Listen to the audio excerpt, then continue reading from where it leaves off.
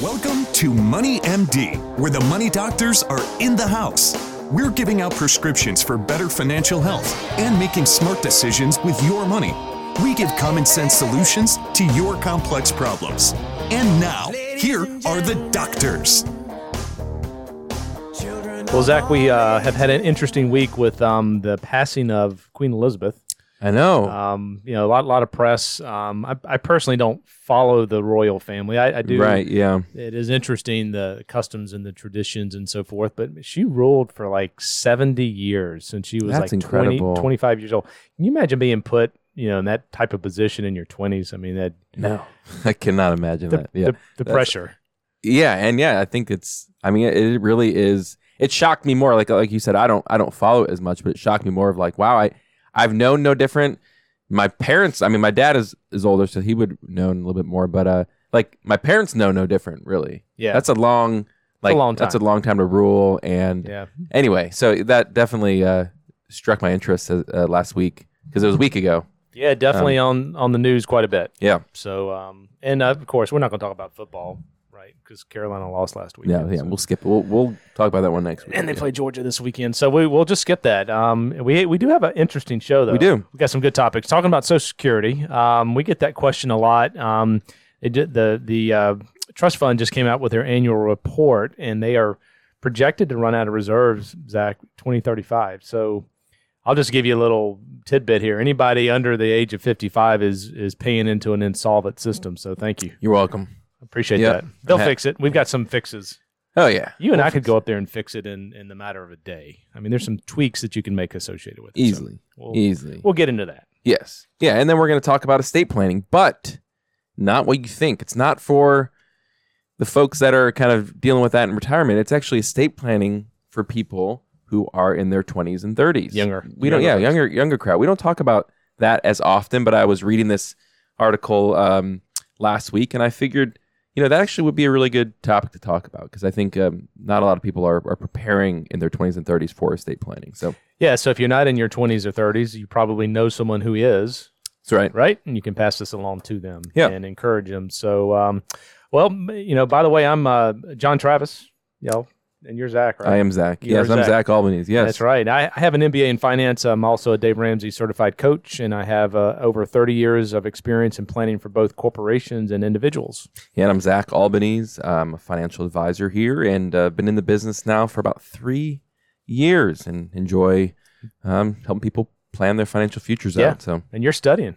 I am studying CFP. Yeah. Almost there. Exam Hopefully, is in the fall or in the spring. In the spring, yeah. It could have been in the fall, but I pushed it to spring, and I think that'll be better. And got a couple other things going on in your life, namely 4 kids, 4 children. Yes. Yeah, that definitely throws a wrench into my time management system. Keeps you busy. So, But we're excited to have you listening to us today on our weekly show. We're up every Friday morning. You can go to our website, moneymd.net, download us to your iTunes. You can listen to us really at any time. We have all of the podcasts out on the website. Also have a really good website with some good material out there. Go check that out, some videos and some tools as well. And we have a Facebook page, Money MD, out on Facebook. So we're going to start off today with the financial fact of the week. That's right. The financial fact of the week is a bit more technical. It says, according to some data by Dimensional Fund Advisors, the buildup for the 10 largest companies in the United States is much better than the cool down in years following. The annualized return for the 10, 5, and 3 years before entering the top 10 largest companies has been positive 10%, 19.3%, and 24.3% respectively. So that's before they get to be a top 10 company. Right, exactly. They're not mid-sized. So that's when they're growing. They're growing rapidly. And then the following 3, 5, and 10 years after a company has entered that top 10 companies is positive 0.7%, negative 1.1%, and negative 1.5% respectively. So there's much more movement in the top companies in the U.S. over time, and it's hard to pick and choose which company will do well going forward. And I think the statistic is important because, I think just the variability of knowing who is going to reach that quote-unquote top 10, top 10 U.S. company, you just you don't know. And I think seeing that the growth is so much greater than the downfall or once they get big. right. I mean, you think about Walmart. I mean, Walmart in the 80s and 90s was the Amazon, quite frankly, and it grew exceptionally quick. Well, you get so big, you can't keep doubling. It's just not possible. It's not possible to keep doubling. Right. But then once you get really big and you do have a good foundation, even bad years, you've built such a good foundation to you that your downfalls are not as large as the upswing. It's more of a stable, mature company. Exactly. But just don't try to predict it. If you own a mutual fund, you own those companies that are going to have those, super size. That's right. In McDonald's terms. You participate in. Yeah. Yep. So anyway, good fact of the week. Yep. And we're going to talk about Social Security. The trust fund just came out with their annual report on Social Security and Medicare recently. And the silent but deadly report shows that the Medicare trust fund will be insolvent, or the hospital piece of this, which is Medicare, in 2028. And the Social Security trust fund will run out of reserves by 2034. So we get that question a lot. I actually had it a meeting I just got out of, and that was a question. They said, was Social Security going to be around when I retire? And so, we get that question very frequently. The most common measure for gauging the trust fund insolvency shows that it will be exhausted in 2035. And that's 1 year later than projected from last year's report. So after the projected trust fund depletion in 2035, the income from the payroll taxes would be sufficient to pay only about 80% of the program cost. And that declines to 74% by 2096. Right. A long way out in the future. So, a 20% reduction is kind of what is being projected. But we'll get to the punchline here, but there'll be changes to the system before then. Sure. Yeah, at the end of 2021, the Social Security program was providing monthly benefits to about 65 million people, including 56 million retirees, their families, survivors, and about 9 million disability recipients. During 2021, 179 million workers paid $981 billion in payroll taxes. So it's a big number. That is a big number, yeah. Yeah, so employees right now, they pay 6.2% contribution from their earnings up to a maximum of $147,000 in 2022, and the employers pay the same amount. So basically, you've got 12.4% going into Social Security for the benefits. That's roughly the ballpark. And so the payroll taxes are no longer sufficient to pay all of the promised Social Security benefits, and consequently, the Social Security Administration has begun tapping the system's reserve revenues, known as the trust funds. And so with the 2021 annual deficit of about $56 billion, the reserves of that trust fund now are about $2.9 trillion. So these are just massive numbers. Huge. The COVID-19 pandemic, had a significant effect on Social Security in the near term, but the trustees project little effect on the long-term status of the program based on just the COVID-19 pandemic. And certainly the economic recovery from the pandemic-induced 2020 recession has been stronger and faster than what was originally assumed in last year's report, which is why it's a little bit better. But it's still gonna be short 20% in 2035. Yeah, stated another way, it would require an immediate 3.42% increase in the combined portion of the FICA payroll taxes that fund Social Security benefits from 12.4% to 15.82% to bring the system's finances into balance. So there are adjustments that can be made. Sure. And I think it's just doing the math and calculations now so that those can be made in the future. Yeah, so Social Security is 13 years away. That's basically the bottom line. Yeah. Medicare is only 6 years away as well. So policymakers, I mean, I've read some reports on this. There are proposals out there. The problem that politicians get into when they start talking about changing Social Security is the other side says, well, you're going to take Social Security away from grandma. Well, yeah, right. No, they're not going to. That will not be done. They'll just take it away from me. They will. They will go into folks that are in their 20s, 30s, and 40s. They will take the age from 62 out to 65. Right. Maybe they tweak the amount that's coming out of an employee's paycheck from 6.2% to 6.5%. So a small adjustment, but you can do some of these adjustments. They've noted that the youngest retirees will be 68 when Medicare runs out of reserves, and 75 when the Social Security becomes insolvent. So as I mentioned before, those folks that are under the age of 55 will retire, into an insolvent system. Now, there's still money there, but it's just being drained down, and they would have to reduce it down by 20% to get to the number. Yeah, so really all beneficiaries, at that time of insolvency, all beneficiaries will face a 20% cut in their benefits if we do nothing. If we wait until 2035, benefits would need to be cut by a quarter or taxes raised by a third, and we wouldn't be able to give workers and retirees time to adjust to this new reality. So I think it's good that we have this kind of warning so we can prepare well. Totally agree. Yeah. So. Well, I mean, there's proposals out there now about making adjustments, and I think that it can be tweaked. I think people that are within 10 years of Social Security will not be affected. So when we do planning for folks, 10 years until Social Security, we're not making any changes to Social Security. When you get someone in their 20s and 30s, we'll adjust it, a little bit just because we don't know what it's going to look like. But, if you're 30 years away from retirement, you can adapt to what's happening in Social Security. So for the most part, if you're taking Social Security today, I do not believe, now they could means test it, which means if you have a $100,000 pension and you're taking money out of your IRAs, they potentially could means test it. But there's some other things they can do before that. Sure. So don't lose sleep over it. Don't lose sleep over it. And I think with any planning, if you have sufficient time to adjust, it really is not that painful. Yeah. Totally agree. But to those who are in or near retirement, I wouldn't worry about your Social Security benefits going away. I know that's a common quip that we get. Yes. And I think it's really not well founded, even with things like this article. Yeah. So anyway, that's good. I agree. Very good. So we're going to talk about the question of the week, and we've been getting this quite a bit as well. So on Tuesday of this week, we actually had the Dow Jones drop about 1,300 points, which was around 4%. NASDAQ was down about 5%. And so it was a huge drop, and so we've gotten a lot of questions, and people are wondering why did it drop so much? And I think the stat too was biggest drop since June of 2020. That's right. Yeah, it did. It was very large and called a lot of people's attention. So basically, what happened?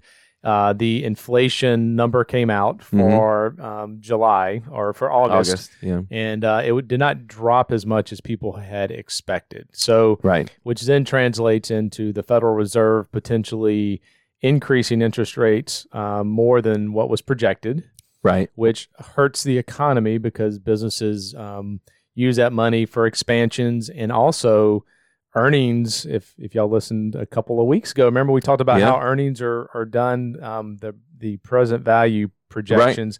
When you have a higher interest rate, those earnings are brought back and it makes a lower earnings today. So a couple of factors going on there, but the interest rate increase really spooks the market is what it boils down to. It does. Yeah. And so when the inflation did not drop, the expectation of interest rates going up more scared the market, and it dropped significantly. So is there anything you should do different? No. I mean, no one can predict this. I will say that the market's looking out 6 to 9 months and trying to figure out, is there going to be a mild recession or a deep recession? And no one knows. Sure. And I think, with Jerome Powell's comments from a couple weeks prior, I was surprised with the drop because I figured it was expected, but I'm not a bigwig market investor, and I know they know more than me on those sorts of things. But I was surprised because Jerome Powell basically said there's going to be pain. I think he said that word, like there's going to be pain in the households, and then I think the data that came out really showed that, and the market responded. So maybe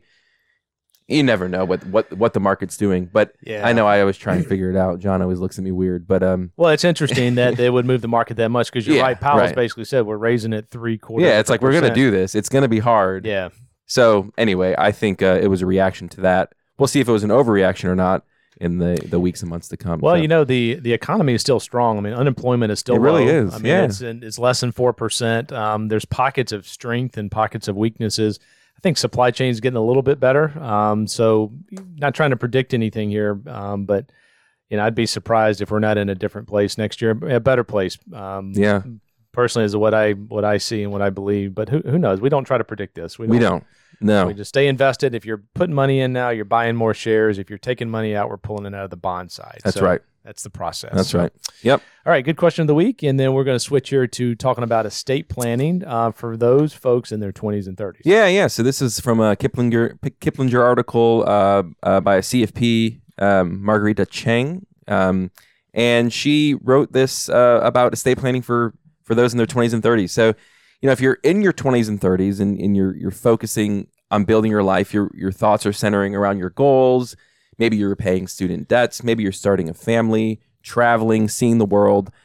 Estate planning usually is not in that conversation. So if you think you're too young, though, for estate planning, you really need to think again, because incapacity really can occur at any age. And most people prefer to have control over what happens to their belongings when that unthinkable event happens. But when there's no plan in place, really, it's the state that's going to decide what happens to your assets. So estate planning is more than just signing a will. And so we figured we'd go through 7 estate planning essentials that we think every adult needs. And I will tell you, we're actually recording this on Thursday the 15th. Don't give it away. Yeah. So, but this is this hits home because 21 years ago today, my brother-in-law passed away at the age of 30 Jeez. in a car wreck. Yeah, right. I mean, and he had a 6-month-old son, and I remember we had computers back then, Zach. So I remember sitting in front of his computer trying to figure out. I was not in this business at this time, but I was trying to figure out, what they had because his wife did not know. And it was panic. I mean, you have a crisis in your life, and then you also have a financial crisis as well. So it's never too early. Yeah, and having to deal with that in the midst of grief, in the midst of for the surviving spouse or whoever the survivors are, it's like having to deal with trying to figure out something that's complicated, even if you're not going through something difficult. That's right. It's not worth it. I think. We'll get into it here, but taking a little bit of your time out to prepare for that. So here's one thing that you need to think about in 20s and 30s, and quite frankly, if you have student loans, whatever age you are, is student loans are a debt burden, and federal student loans discharge at death, so there's no future payments will be required. That also includes the federal Parent Plus loans. For private student loans, the decision's up to the lender, so your balance is likely to be forgiven. But if you have someone co-sign for that private loan, then they could be on the hook for that. So you've got to figure out, what that looks like. And if you took out loans after getting married, your spouse could be stuck with them if you lived in a community property state or they co-signed on your loan. So what do you do about student loans? I mean, you kind of work that into an insurance coverage. So term life insurance, we talk about that here. Want to make sure that any proceeds you can pay off student loans, you can also pay off mortgages and so forth. But a term life policy is a great answer to paying off student loans if you did pass away. Yeah, that's a good one. And the next one we got for you is getting a healthcare directive and power of attorney. In a health emergency, can make you unable to communicate your treatment wishes. Your family needs to shoulder the burden in making those decisions for you. So a healthcare directive, which is also called a living will, tells your family and friends that, what life-saving medical treatments you want. More importantly, what life-saving medical treatments you don't want. Doctors and nurses they're legally bound to abide by your directive unless they have an objection of conscience or consider your wishes medically inappropriate, regardless of what your family wants. And so there's an example of this in history. In 1990, Terri Schiavo was 26. She suffered a cardiac emergency that left her in a vegetative state and triggered a 15-year conflict over her care.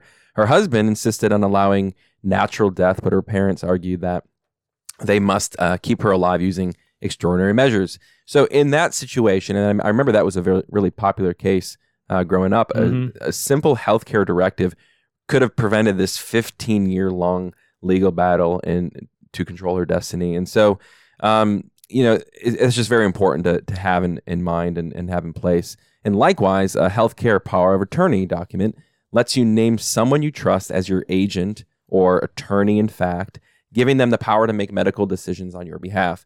For situations where an advance directive does not give enough guidance, your agent can determine those decisions, such as whether to perform a specific procedure. And once you can communicate, a power of attorney rescinds and you have the decision rights again. And so getting that POA living will in place is really important. So what you can do is you can find many templates online to set up a POA.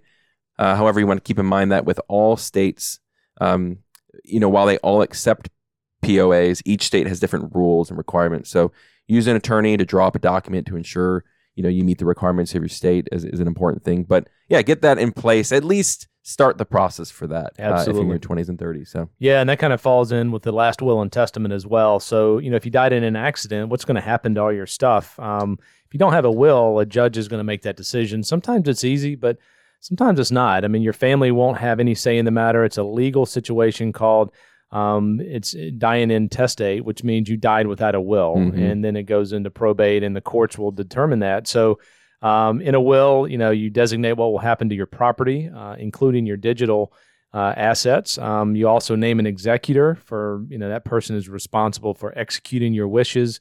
Maybe it's giving a car to a sibling or giving an heirloom, back to your parents. It doesn't have to be detailed, but there should be some direction on what your wishes are. You may not need to include your financial accounts because they have beneficiaries, which you're going to cover here in a minute. Yep. But the first step is to really, look at the property, cars, houses, stuff, not financial accounts, and decide who's going to get that, who's going to inherit that. There are some forms online that you can do, but we know a lot of really good attorneys in the area. They specialize in estate planning, and they can help you set up this last will and testament. Yeah. Yeah, and as you alluded to, John, the next thing to look at is your retirement accounts, your beneficiaries on those. So, you might not have accumulated as many assets as older folks, but they do, younger. We have retirement accounts, John. We do. Yes, you younger people. Yeah. Whether it's your 401k at work, you have outside IRAs. Life insurance. Life insurance, Yeah. yep. And, those proceeds the proceeds will go somewhere when you die, when the owner dies, and the funds in these accounts pass to the beneficiary you name in the account. It's actually a really simple process. I'm often amazed at how simple the process is to set up a beneficiary. Yeah. It's just a simple notation. But it's essentially you update these documents and financial accounts and the beneficiaries you list on them, whether you make a significant life change such as getting married or maybe going through a divorce or having a child. It's just important to keep those documents updated. So yeah. That's That's very important. Yeah, and another thing, do not forget about digital assets. We mentioned that family photos, passwords to social media accounts, passwords to the financial accounts as well. I mean, making sure someone knows where that is. If you own cryptocurrency, unless you properly plan for the transfer, and it could be lost forever. People don't know where it is. Yeah, they don't even understand it to begin with, much less being able to find it. So yeah, especially in this digital world, I think that's a really good point. Passport, like making it clear, sharing that information, because I can't even imagine. Yeah. I'll tell you, on our website, we have a really good tool. It's called a financial account inventory. Go check that out, moneymd.net. It's a place that you can document passwords, you can document, beneficiaries on things, and folks need to have a roadmap. So it's not fun doing this. I actually update mine annually. My wife has all the passwords to the accounts, and it's kind of like, where is everything? And, so just document what you have and what your wishes are. Yeah, absolutely. The next thing is child guardianship. If you have children, you need a guardianship clause in your will that designates a legal guardian for them in case you die before they reach age 18. And when parents die without designating a guardian or alternate guardian for their children, it falls to a judge to decide who becomes responsible for these kids. And I'm sure that's not what you want. Family members can engage in ugly legal battles over children who have no say in their own fates. And the best person to make that decision for them is the parents. Absolutely. I think so. In order, what to do in this situation, addressing guardianship ahead of time, it really does save everyone, particularly the children, a lot of pain and confusion. You can appoint different guardians for different children if it seems appropriate. And experts have recommended naming only one person as the guardian rather than a couple, because marriages can dissolve, leave children's fates again at the hands of a judge.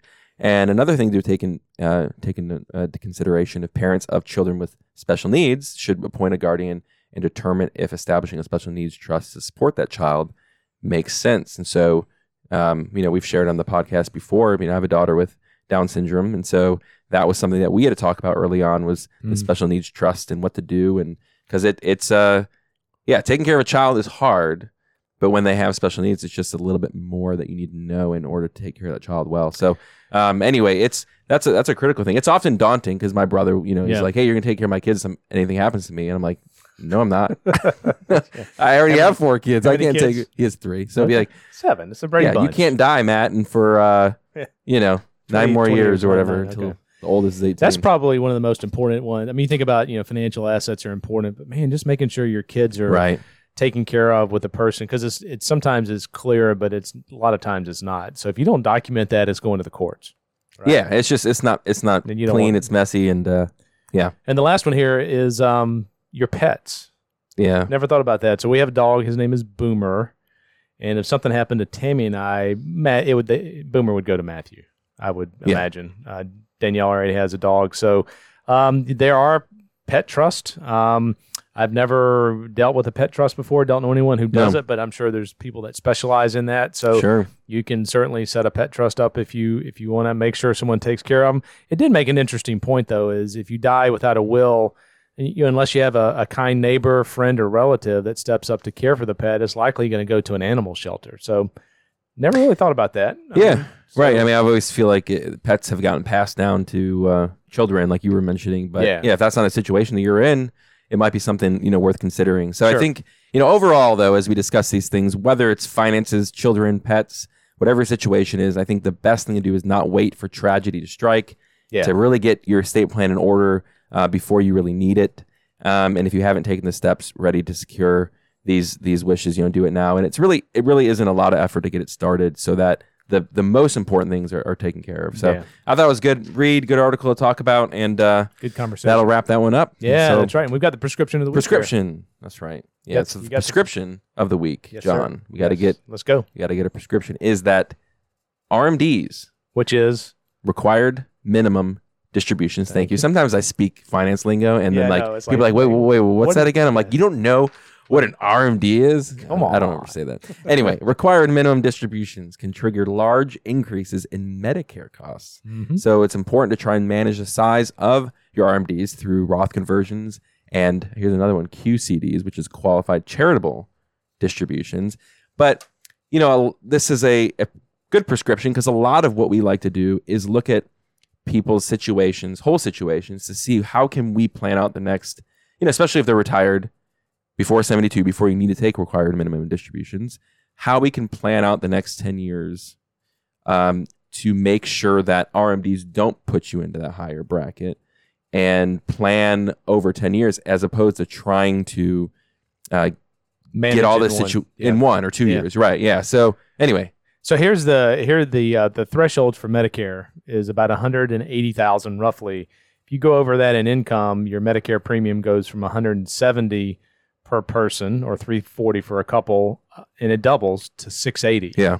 So, 180 is a big number, but some people have pensions, Social Security, and then the RMD kicks in and it throws them over that level. That'll throw them over, yep. The Medicare can actually go up to like $500 a person, or $1,000 if it gets high enough. People sell homes sometimes, sell businesses, and so, there are different things that trigger the increase in Medicare costs. So there's some ways to plan for that, like you said. So, doing the Roth conversions now, gifting some money away. There's different things. Donor advised funds. There's ways to reduce what that number is going to be at some point in the future. So it's just good to be aware of, and something we really like to do with our clients. So absolutely. So glad you joined us this week. This has been this week's edition of Money MD. Tune in next week on moneymd.net to hear more prescriptions for your financial health. Check out our website, moneymd.net. Send us your questions or give us a call at Richard Young Associates at 706-739-0725. Thanks for listening. Have a great weekend. Yeah, have a great weekend. Material in this program is intended for general information only and should not be taken as specific investment, tax, or legal advice. None of the information contained in this broadcast is intended by the host to be a solicitation for the purchase or sale of any security. All hosts are representatives of Richard Young Associates, a registered investment advisor.